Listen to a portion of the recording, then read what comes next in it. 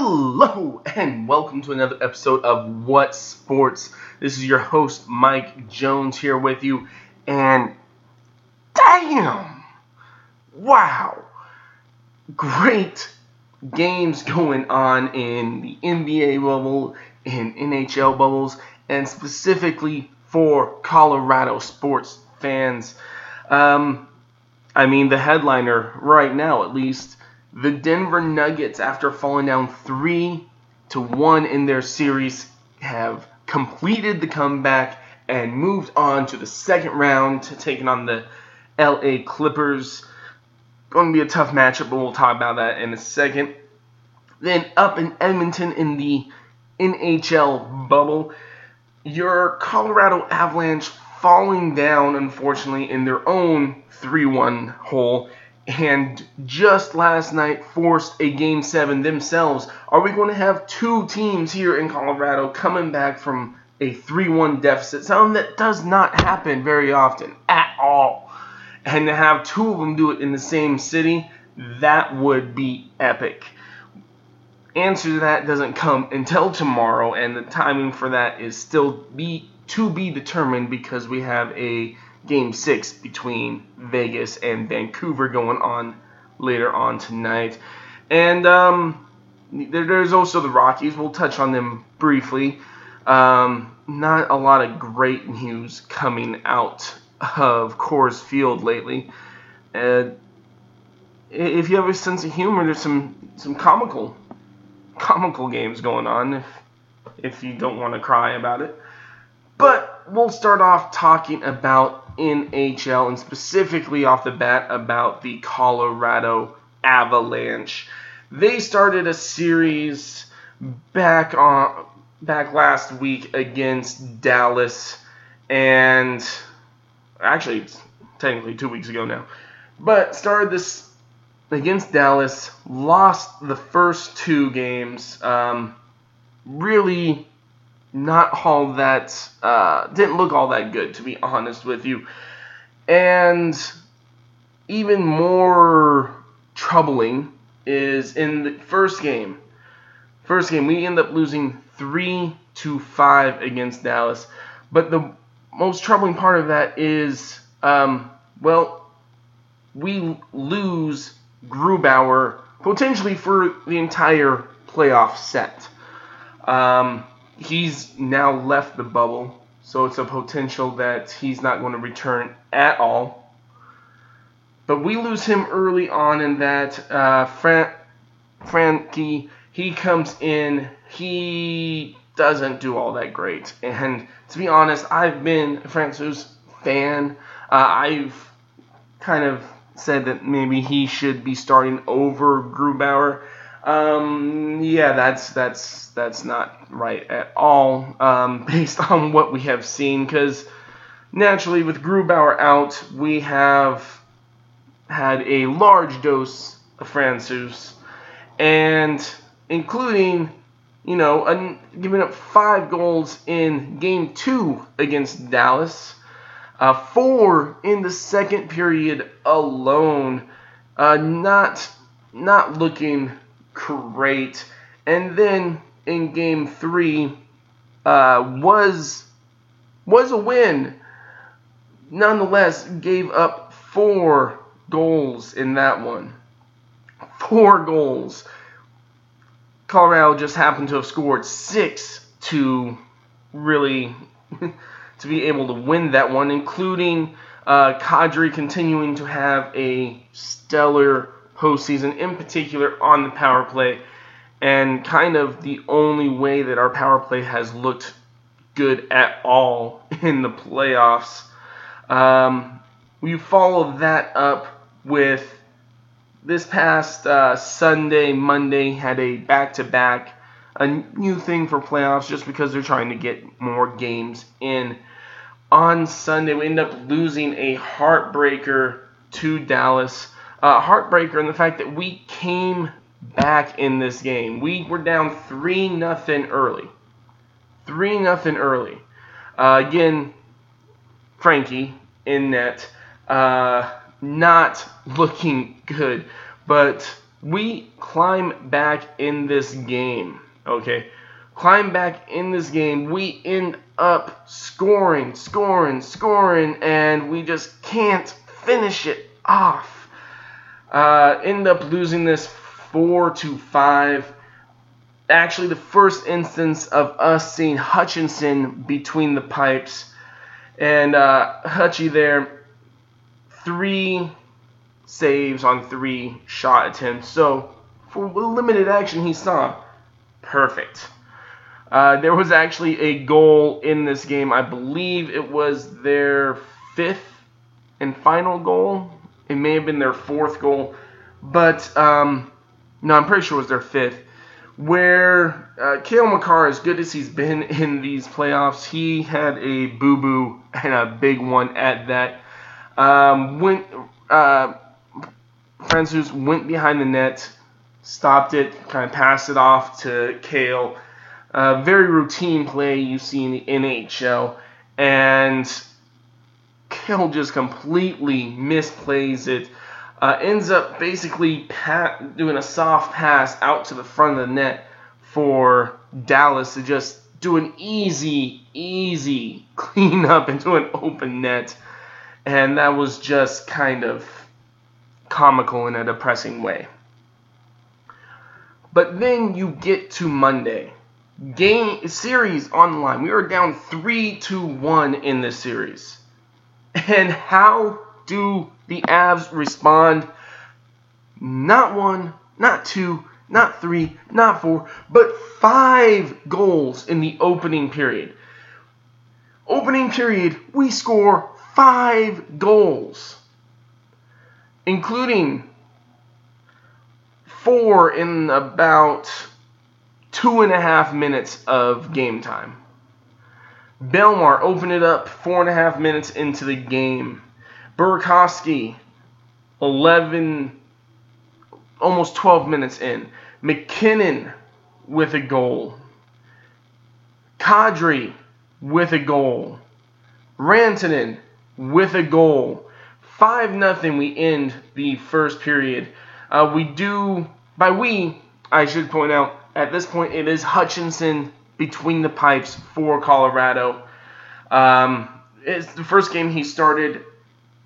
Frankie has been deemed unfit to play at the moment. Unsure when we'll see him again. We will talk a little bit more of that in just a minute. But you give up a couple of goals in the second period to make it, I guess, interesting. You're talking about a 5-2 game. We have a 3-goal lead at that time.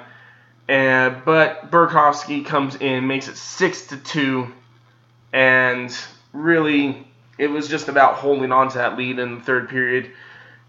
Avs did not add on anything, but they only gave up 1 more goal, and it's really inconsequential. And it was Burakovsky got the first star of the game. McKinnon got the second star of the game. And one thing, even though we won this game 6-3, one thing I want to point out, because it's looking at the stats overall in the bubble, it kind of surprises me. But how well apparently they've been doing. Because in this series, Colorado has been awful on the power play. 0 for 6 in this game alone. 0 for 6. And then last night, Colorado again, series is now 3-2. Still, your playoff lives on the line. And go out there, give up the first goal of the game to Heiskanen, but didn't look back after that, pouring in 4 after that. Zadorov, he's been somebody who has looked bad at times, but he has really come through in some key moments. And overall, I've been really happy with what I've seen from Big Z. He scored a goal in this game. Third goal of the playoffs, I believe his second goal in this series. Makar adds another goal in the second period. Rantanen and McKinnon really close it out in the third. McKinnon's was an empty net goal, but still counts as a goal. So in this game, only one goal allowed. For Hutchinson, that was a .964 save percentage in this game. I want to talk about Hutchinson real quick because he's going to be a big part of the Colorado Avalanche going forward if they're going to be able to succeed, because there's no indication that Frankie's going to be back for Game 7. Hutchinson, 30-year-old goaltender. He has some experience, really primarily in Winnipeg. He had 3 seasons where he got a good amount of experience. Really only one season that I would look at and say he had a good season. In the 2014-2015 season, he had a goals allowed average of .238, but only a .914 save percentage. You look over the course of his career, he's never been all that good. So to rely on him going into Game 7 does give me some pause for concern.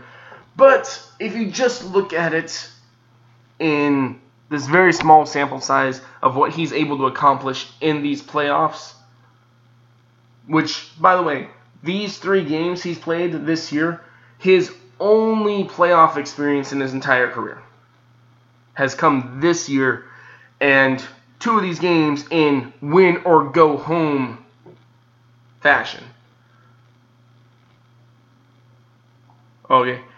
He, right now, in these playoffs, has a 186 goals allowed average with a .938 save percentage. That is really good. Now, a lot of that's because the team in front of him are playing the best hockey possibly that they've played the entire playoffs this year. So that is a huge part of it. But nonetheless, if you look at this, I'm going to throw out the first game, 3 for 3, whatever. But he saw 34 shot attempts on him in his first game against Dallas. He did give up 3 goals on that. But when you're talking about your first real action in an NHL playoff game, I understand there's no crowd. There's not that kind of buzz being fed to you. But it's a win or go home situation regardless of whether or not there's a crowd there. There is still that immense pressure on you to save the season for a team that came in with not just, happy to be there kind of mindset. A team that came in with Stanley Cup aspirations. That is immense pressure to put on somebody in their first start in an NHL playoff game. And came out there and did an admirable job.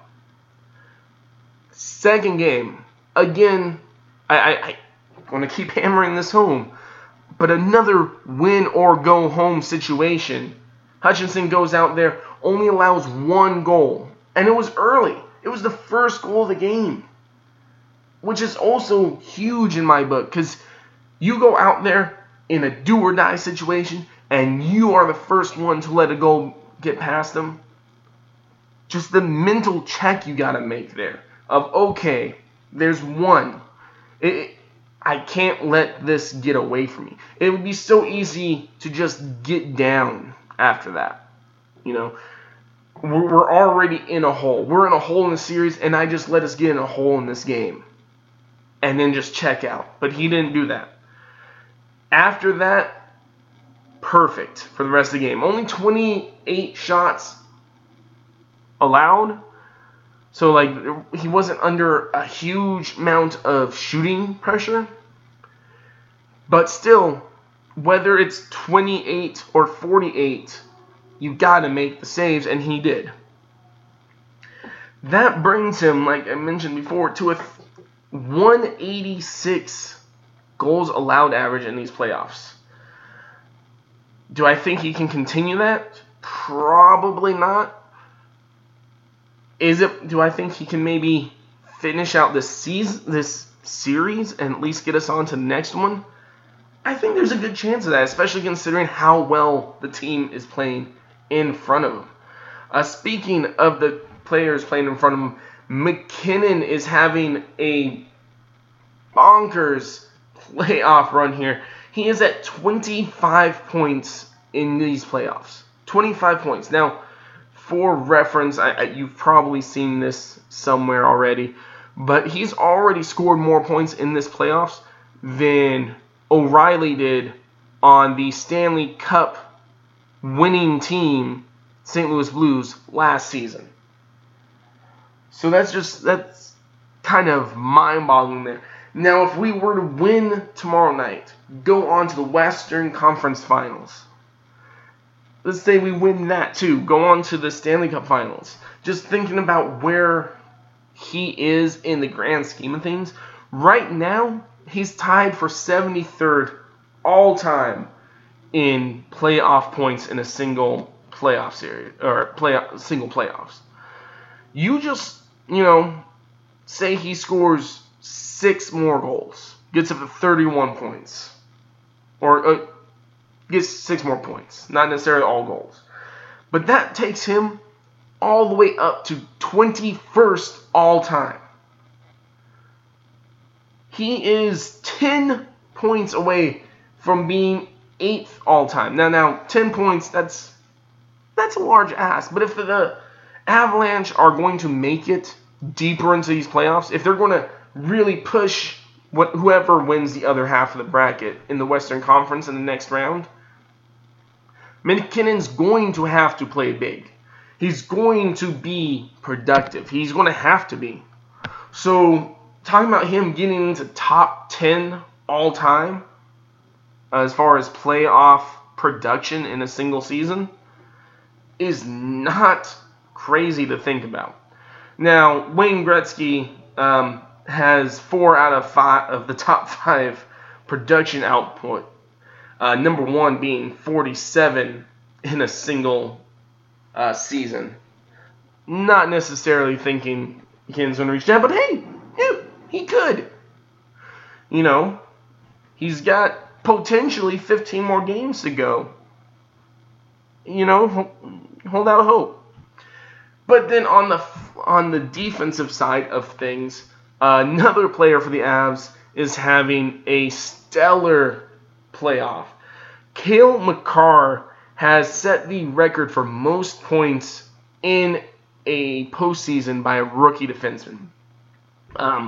He's 1 point ahead of Quinn Hughes, who is still going as well. Plays tonight for Vancouver against the Golden Knights. So there's a chance he could get caught tonight. And if Vancouver wins tonight, it'll be an interesting sort of back and forth potentially between these two for who ends up with the record. But nonetheless, 15 points for a rookie defenseman. I know he played in the playoffs last year, but he's still a rookie. He did not.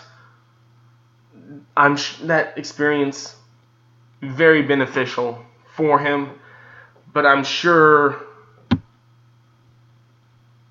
this postseason is a completely different experience for him. So talking about stats for this playoff stretch here, leading the NHL in points, obviously, is Nathan MacKinnon. Number 2, though, is Mikko Rantanen at 20 points.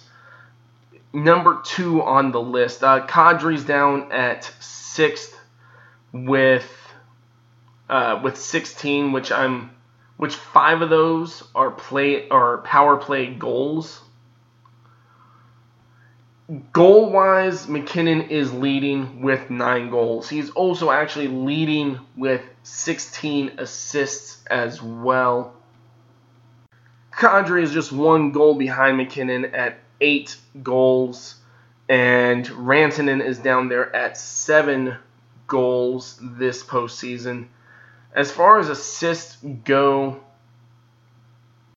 Makar and Landeskog are second in line for Colorado at 11 assists apiece. Plus minus, we have McKinnon and Makar leading the pack at 1 and 2 at plus 13 and plus 12, respectively. And Kadri leading all NHL players in playoff power play goals. Again, somewhat surprisingly, just how bad this power play has been really against Dallas. Moving on to the goalies, though, because it is kind of interesting to me as far as players who have more than just a spot start. Hutchinson is actually third on the list right now, or fourth on the list, as far as goals allowed average at 186.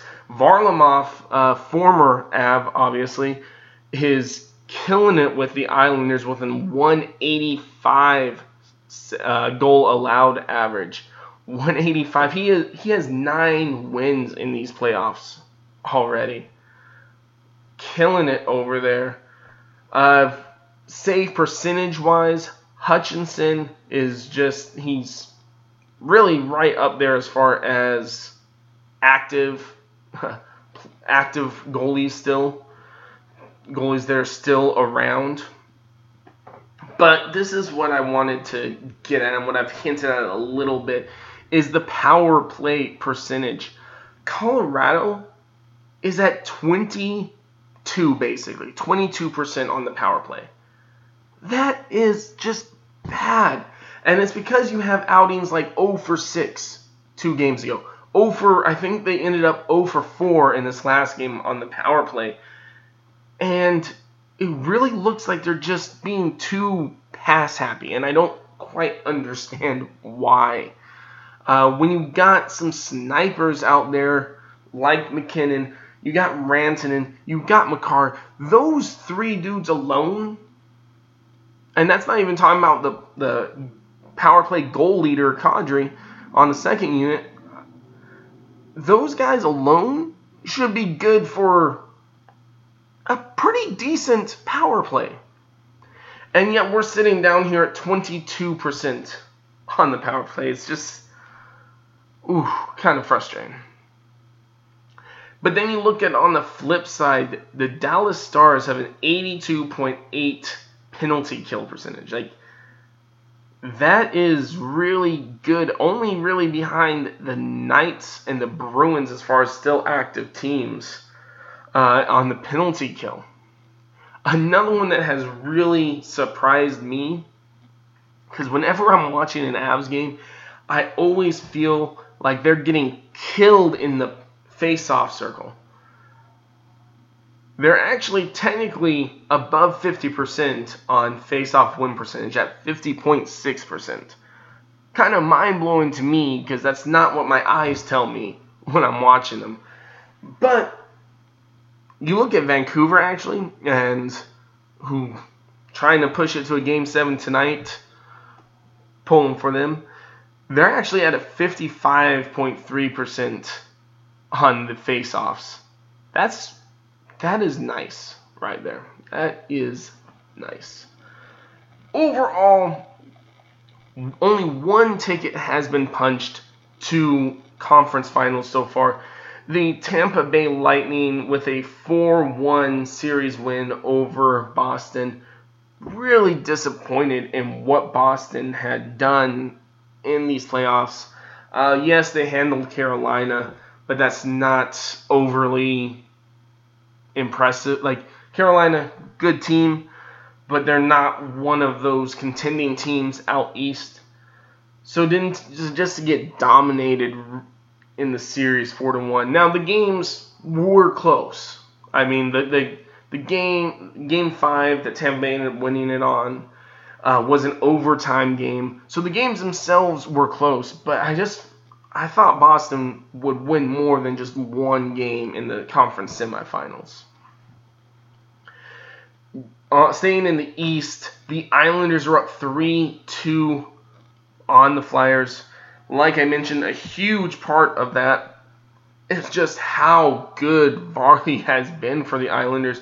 They would not be even in the semifinals, in my opinion, if it wasn't for Varley kind of just standing on his head. And they're there after a 4-1 series win over the Washington Capitals. Islanders probably Vancouver is very much a team that was not supposed to be here. But they're dangerous right now just because of how Varley has been playing. Bring it out west. Vancouver is playing Game 6. Mentioned this against Vegas. I'm pulling for Vancouver to push us at least to Game 7. Overall, it'd be nice if Vancouver was somehow able to pull it out. Because even though they're playing really well, I mean, they took down the defending Stanley Cup champions in the St. Louis Blues 4-2 in the first round. But just matchup-wise, would much rather end up playing Vancouver. Not to mention just the storyline. You're talking about Hughes and Makar going for record of playoff points by a rookie defenseman, and you have them going head-to-head in the conference finals. That would be epic. First things first, Colorado's got to make it there, but just looking around, trying to paint myself my perfect picture, it would be Vancouver and Colorado facing off. I don't think Vancouver's going to get it done. Quite honestly, if I had to put money on it, I would say Vegas ends that series tonight. Hopefully not, but that's what I think is going to happen. It would also be kind of nice if Vancouver would win tonight, just to push to Game 7, just so Colorado ends up most likely in the later time slot tomorrow instead of an earlier time slot. And that's just for my own selfish reasons, because I have work, and if they're in the later time slot, better chance I get to actually pay attention to some of the game. On the eastern side of things, with how hot Varley has been, it's hard to bet against the Islanders. I think they're going to end up winning that series. I'll go ahead and say they end it tonight and move on to take on Tampa Bay. But honestly, I think Tampa Bay is going to beat either one of those teams and go on to the finals. They've been really good for a while now, and it doesn't seem like it's going to be ending this year. But all that is kind of secondary. First things first, the Avs need to win tomorrow night and be the second team to complete a 3-1 comeback for Colorado. First team, your Denver Nuggets. Wow. Such intense games, too. They ended up taking on Utah and pushing it all the way to Game 7, which was on Tuesday. They won the first game of the series in overtime. Completely dominated overtime. Won that game 135-125. A little bit of high scoring, but quite honestly, Denver, for the first 4 games in particular, did not really play much defense. But they dominated overtime. It really kind of felt like maybe, they had figured something out there at the end and would be able to carry that momentum on in the series. And that is not what happened. Game 2, lost 124-105. Actually, you know what? Let's take a look at Game 1 real quick, just for a couple. I just want to throw out a couple individual stat lines. Jokic, big part of the overtime, really. He kind of took that over and took it over late in the game. 29 points, 10 rebounds. Murray, 36 points, 9 assists, and 5 rebounds. I just wanted to throw those stats out there in particular. And on the flip side of things, for Utah, because this was a big part of the national storyline in this. In particular, was Murray Mitchell going head-to-head. Mitchell, in a loss, dropped 57 points. 57 points. Game 2 was a loss for the Nuggets, 124-105. In this game, though, Jokic, 28, 6, and 11. Murray was not really all that present in this game. Porter was actually tied for Jokic at leading scorer with 28 points. And Donovan Mitchell put up 30 points in this game. So tied 1-1. Kind of a letdown after that great overtime victory. Really dominating them overtime. I can't say that enough. And in the letdown, game 2. So game 3. What are the Nuggets going to do? They aren't even going to show up to the court, really. End up losing this game 124-87. Yeah. 37 points lost this game by. 37. And I'll give you the stats again just because. But Jokic 15, 6, and 5. Murray 12, 6, and 5. And quite honestly, nobody looked good. So now Nuggets are down 2-1 in the series. You kind of feel like this next game, after not even showing up, you're going to get Denver's best effort in this next game. And you got a lot better effort out of them. A lot better effort. And they still lose 127-129. Another high-scoring game. And it just kind of felt like no matter what you did, you could not stop Utah on the offensive side of the court. This was a game Murray dropped 50 points in this game. Losing effort, but Murray dropped 50. He was huge, especially down the stretch. Jokic, 29 points, 6 assists, 7 rebounds. And I keep throwing the Jokic lines out there because, and I'll get to that later, because really Murray is who was grabbing the headlines. But after putting forth such a good game, and then you lose by 2 points in what felt like had to have been their best effort. I mean, way better than what they did the game before. It just kind of felt, if I'm going to be honest, kind of felt like it was done. I mean, you go from not even showing up, getting completely humiliated, coming back, really trying, you still can't beat them. And you're down 3-1 in the series. I don't know if you can get much lower than that. But what did the Denver Nuggets do? They responded. Game 5 in the series. They win 117-107, including outscoring the Jazz by 14 points in the fourth quarter. And this is when you really started to see a turn, in particular on the defensive end of things. All in all, in the second half of this game, gave up 44 points. 44 in the second half. There were adjustments made, and to some extent, really, they just weren't hitting threes at the same clip that they had been, which was phenomenal for them. Jokic in this game, 31 points, 4 assists, 6 rebounds. Murray, 42 points. This is coming after a 50-point game. 8 and 8.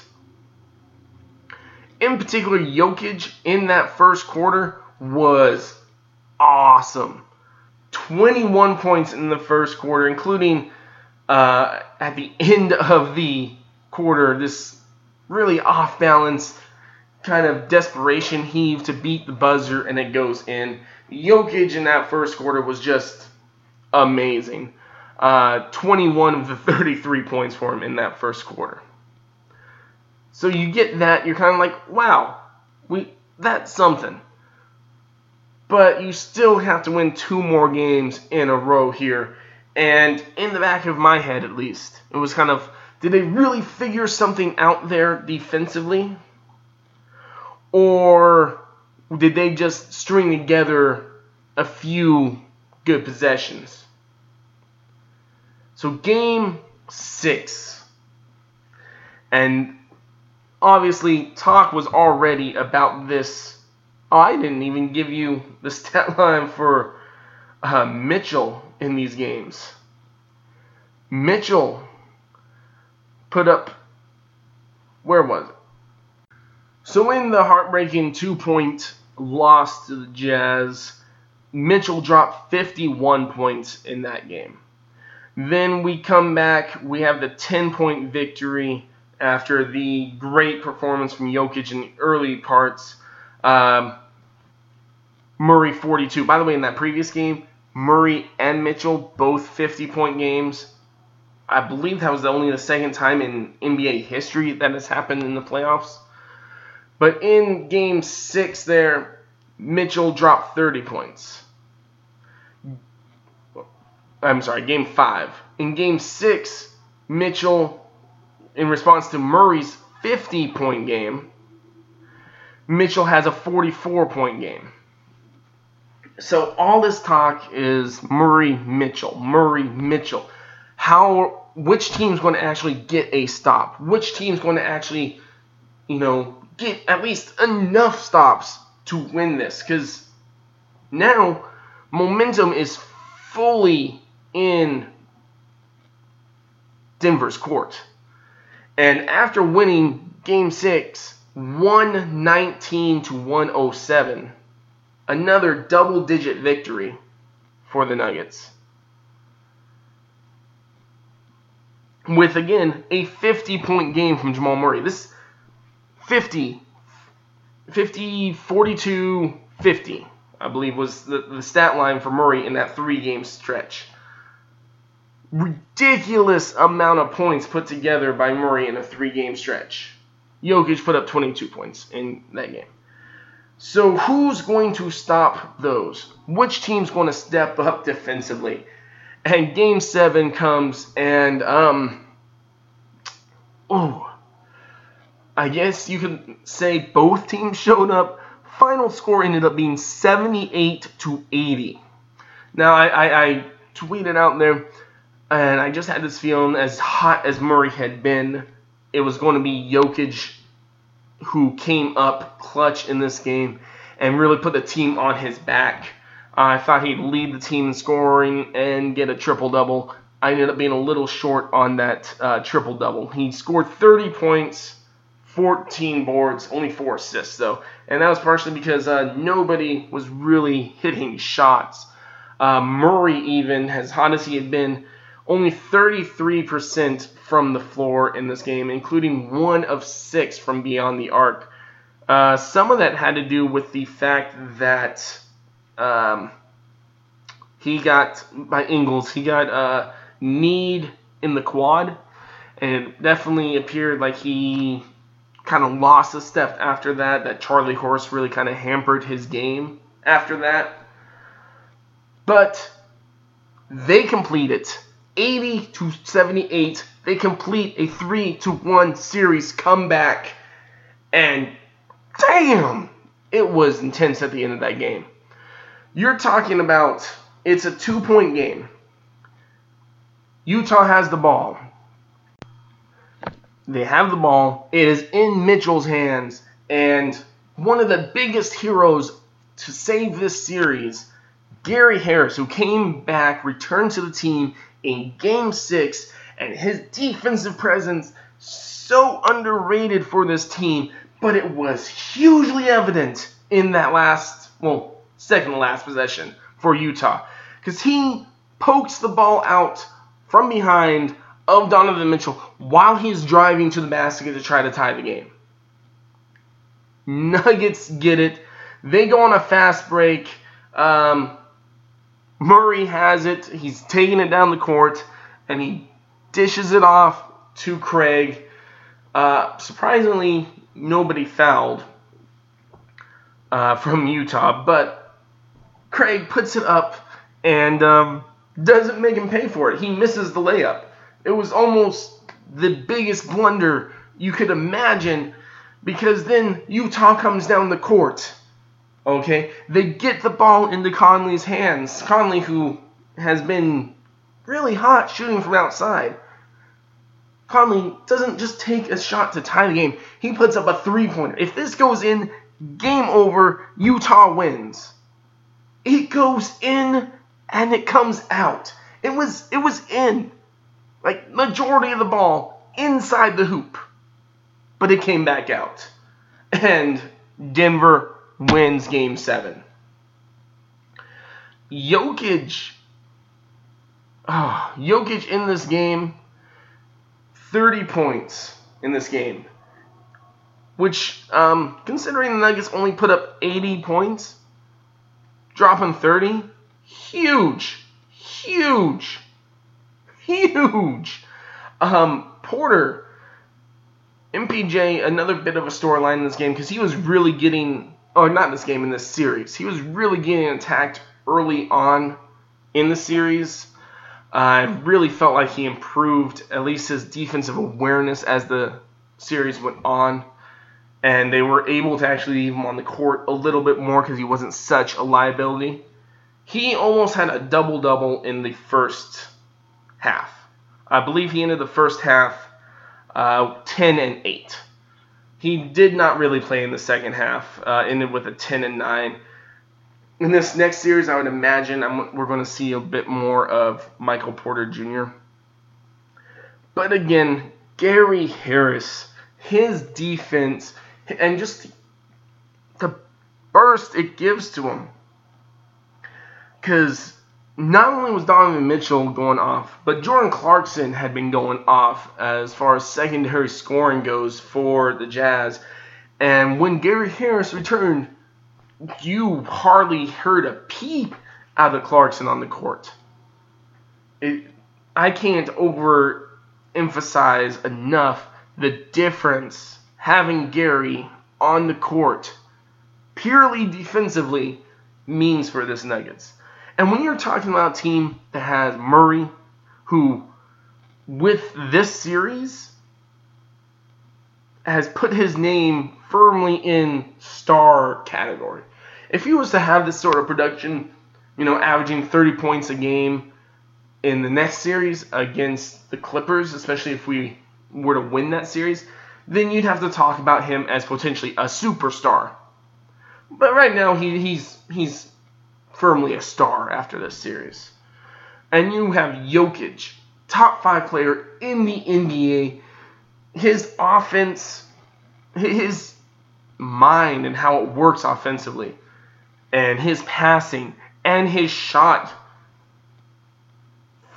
Fantastic offensive player there. And then you have the budding Michael Porter Jr., who has possibly the prettiest shot I have ever seen. When you have those guys out there on the court, it's okay to have somebody who is not great offense. And right now, Gary Harris is not even good offense. Hopefully he can get to good offense here in the next series and kind of get a rhythm back. But he was not good offense in the 2 games he played. And it doesn't matter because of the difference in the impact he makes defensively far outweighs the drawbacks to him offensively. Moving on and kind of looking at as a whole, okay? Murray obviously was the headliner of this series.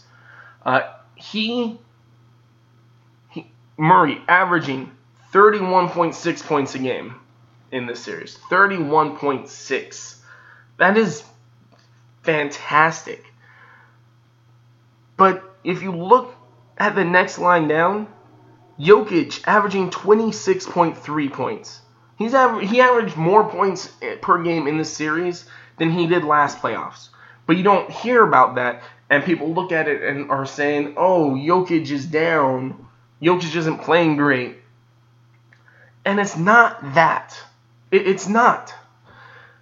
Jokic is still playing great on the offensive end. He definitely was not great early on in the series defensively. But offensively, he's still great in this series. 26.3, 8.1 rebounds per game, and 5.4 assists.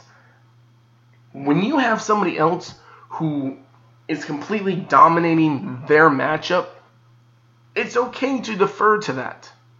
It's not like Jokic was going out there averaging a mere 26 points per game when they were losing and nobody else is stepping up. He was having that output with Murray averaging 31.6 points a game.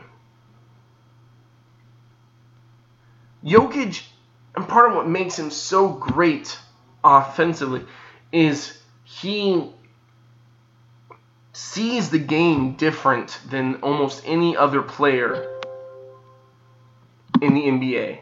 He sees it in such a way that he's playing chess out there. And he's able to do that and really take advantage of the game that Jamal Murray is in.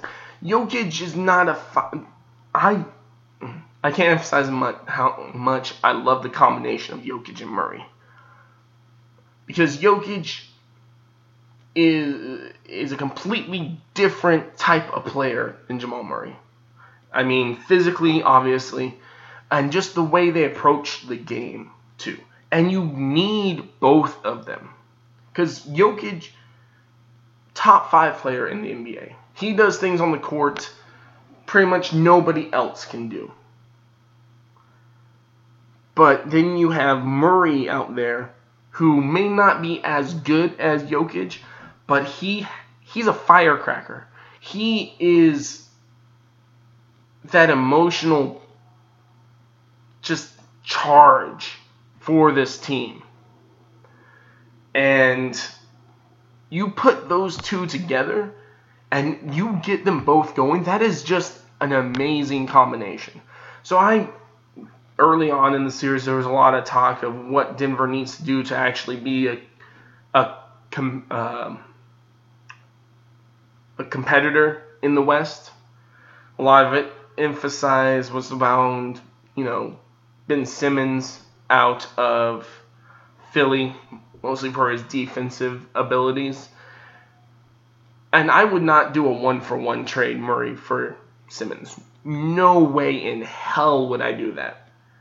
Nationally, people may love Simmons, and I think he's a really good player. Fit on this team, I don't know that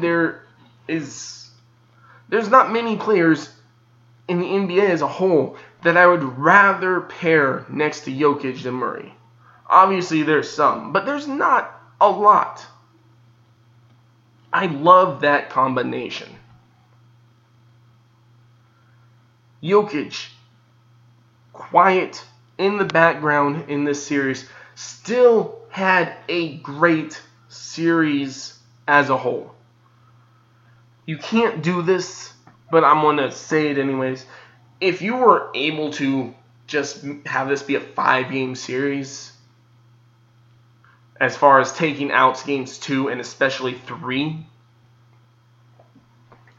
then you'd be talking about just great performances from the Nuggets as a whole. Obviously, you can't do that. That is part of the whole story, that game 3, but that is such a stark contrast to how the rest of the games were. That is such an outlier. Michael Porter Jr. In this series only averaged 12 points a game. He was actually the 3rd leading scorer on average in this series, and 2nd leading rebounder on average.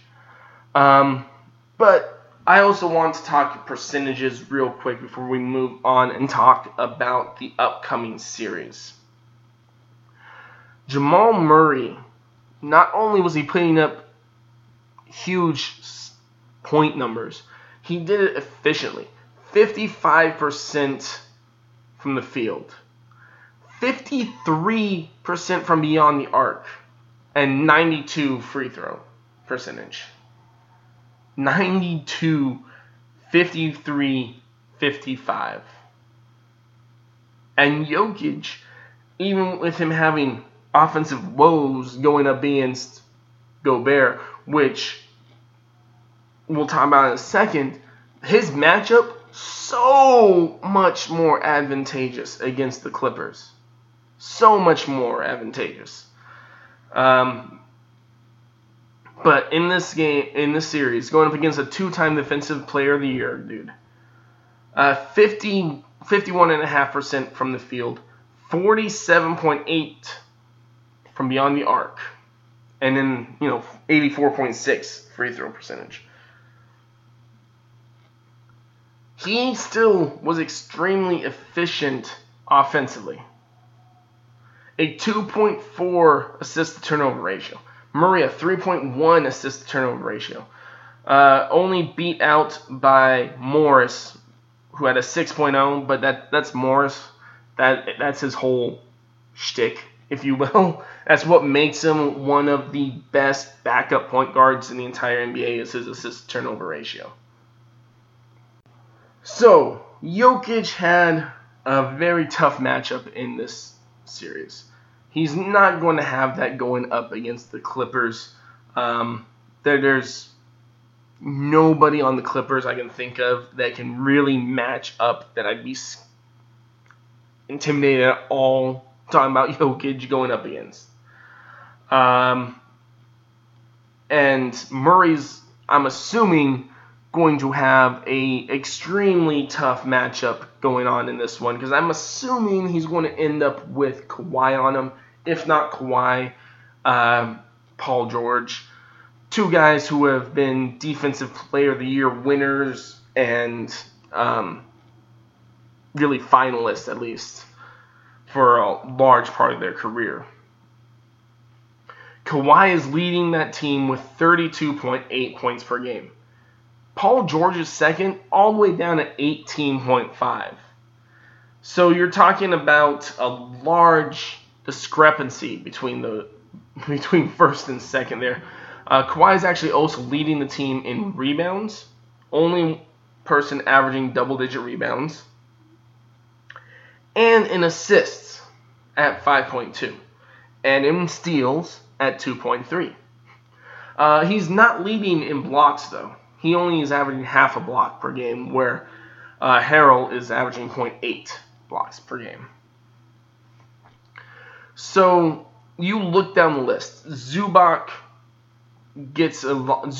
and Harrell are really the guys that will probably be inside the most matched up with Jokic. Zubac gets the start at center most of the time, and he's got the size. He's going to get owned, I would suspect, in this series. You know what? We're talking about it. So looking at their matchups, they matched up once in the seeding games. They lost 111 to 124. Jeremy Grant was actually who led the Nuggets in scoring with 25 points. In that game, Paul George, Kawhi, and Lou Williams all scored over 20 points as well. But it's also a game in which they were still missing Gary Harris and Will Barton. Will Barton's probably not going to be back for the series, but they were missing Gary Harris. It was a very different lineup than what you're going to see going forward in this series. The first time that these teams met was way back in January. Damn, that's like almost a year ago now. And they actually won that game 114 to 104. Jokic led them in points with 20, followed by Murray at 19. On the flip side of things, Leonard dropped 30. This was a game, though, that did not feature Paul George. On February 28th, when they met up again, did not go well. Lost 103 to 132. had both Paul George and Kawhi available, and they just dominated. I will point out, though, although Jokic led the team with 21 points, Grant was second with 20 points. So I don't know if there might be something there as far as Grant having a matchup that he can take advantage of in those games. And it's something that we will watch play out over the next 7 games. And I, of course, could dive into all their per game averages and stuff. But if you're listening to this wanting to pull for the Nuggets, they're just kind of not encouraging. They average about 5 more points per game. They average 3 more boards per game. The Nuggets actually average 3 more assists per game, which makes sense. You're talking about a team that is very team friendly. And that's just how it's going to be on a Jokic-led team. It's never going to be a selfish ISO-based type of game like you see with the Houston Rockets, I'll say. So overall in this series, like I said, Murray's going to have a lot tougher time, a lot tougher matchup in this one, going up against either Kawhi or Paul George, or maybe Beverly at points. If Beverly ends up playing this, he is a tenacious defender as well, and a good size matchup on Murray. Really, if the Nuggets are going to win this series, if they're going to win, 3-4 games against the Clippers, Jokic is going to have to show up, and Jokic is going to have to take over. In the series against the Jazz, the most favorable matchup was for Murray. That is not going to be the case in this one, and I expect to see Jokic show up and just dominate as much as he can.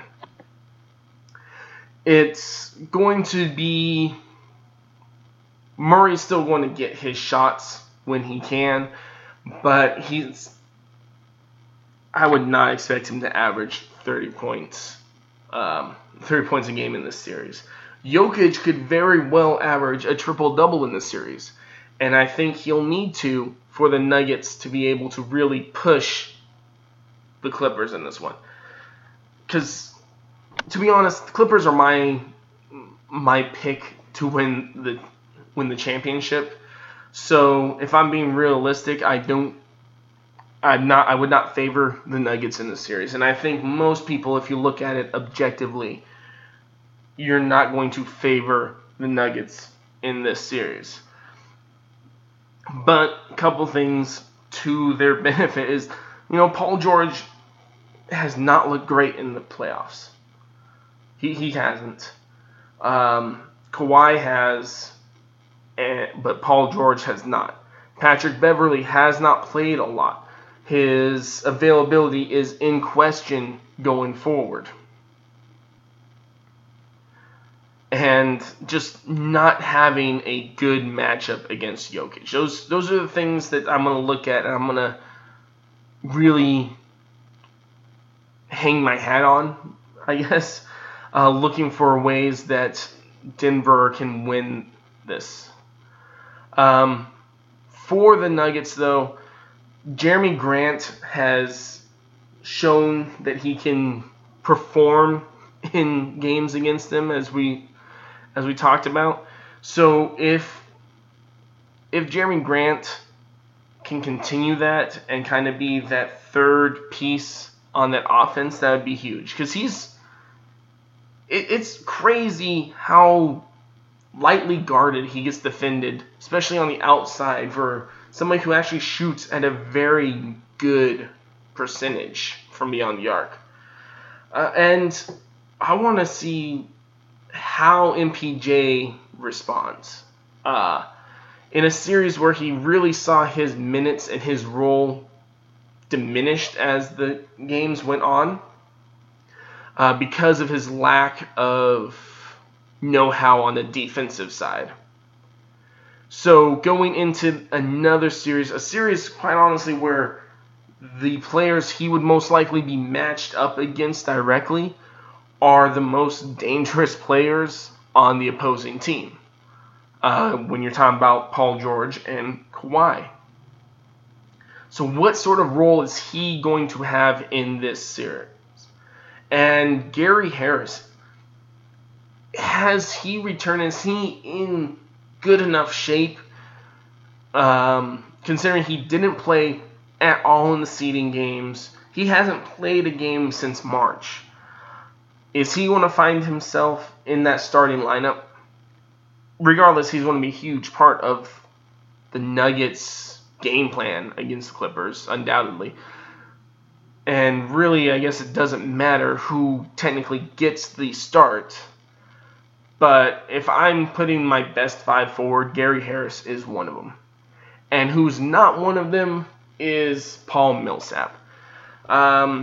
He's one of the guys that is a Malone-type player in the fact that, he's a veteran. He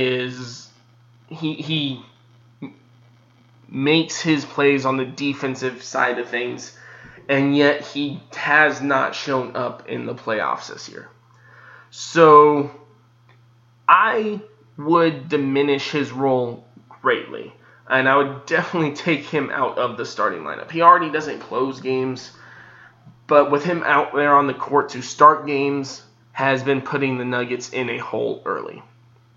Roll out there with Murray, Harris, Jeremy Grant, Jokic, and then I would probably roll with Torrey Craig, match Torrey Craig up on Kawhi as much as possible. Because Torrey Craig he's had some success matched up against Kawhi. Nobody's going to be able to shut down Kawhi, but he may be our best matchup for him. And MPJ should play a huge role off the bench, providing that secondary scoring for them. So I think this series goes 6. And if I'm going to be completely objective, I say the Clippers win this in 6. It is not impossible for the Nuggets to win this. I would not say it. I mean, Dallas took them to 6. Dallas. The Nuggets are better than Dallas. The Mavericks took it to 6 largely without Kristaps Porzingis. Yes, Doncic is really good, but the Nuggets are a better team. So I think the Nuggets will take this to 6. I think they could take it to 7. And they could win the series. I just wouldn't bet my money on it, but I am so excited to watch it. Staying in the West, the Lakers last night finally found out who they'll be playing in the semifinals, taking on Houston, who won Game 7 against OKC last night in a very tightly contested game. Harden, if Westbrook did not come back, I'm not sure. I don't think the Rockets would have advanced. Harden in particular last night did not play well. And I think, obviously, the Lakers are just going to be even tougher for them. And I don't know. I don't know if the Rockets will even push this to a Game 6. I'm going to say it will be 6 and the Lakers win it. But that's mostly just because Harden is likely to go off in a game or two and just take over. So, Lakers, though, undoubtedly, in my mind, are going to advance.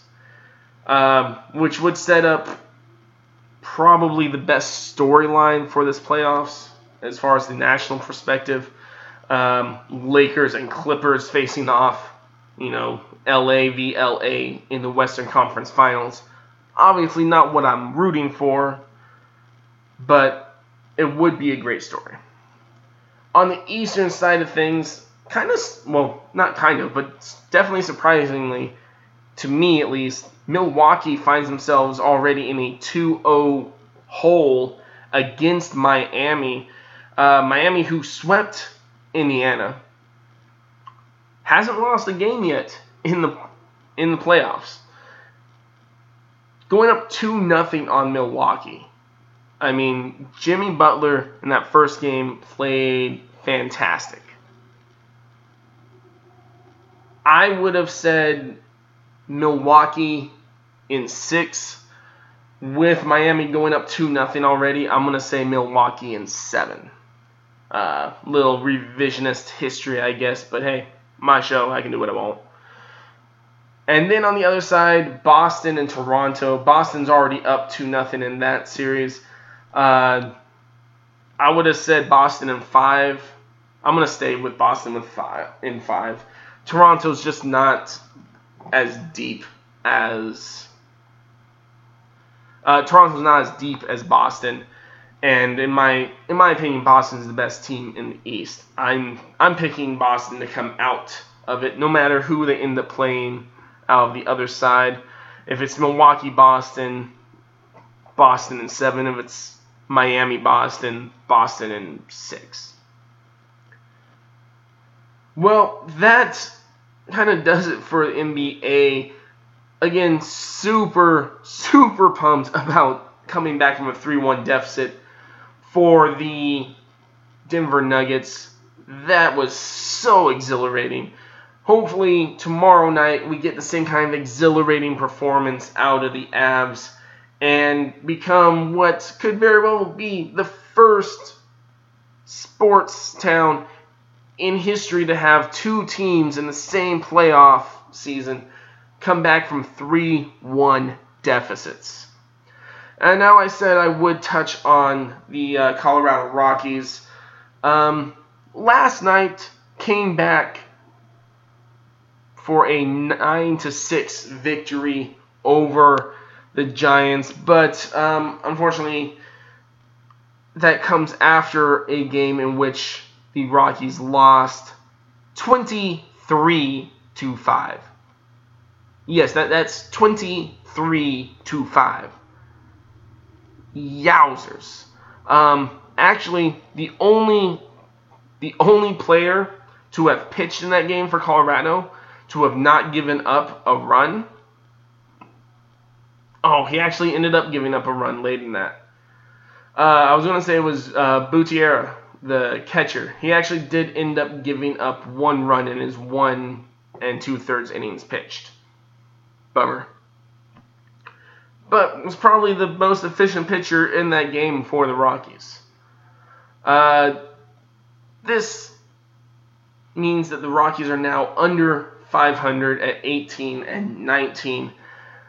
Although right now, if the playoffs were to start, the Rockies would be the 8th seed. They still have a half game up on the Giants.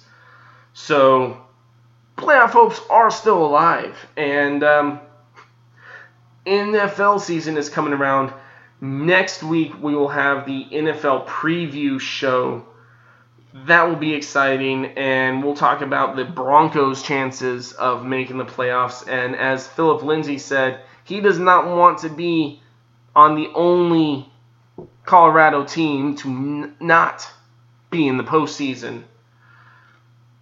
If the Rockies don't right the ship a little bit here, they wouldn't be the only ones.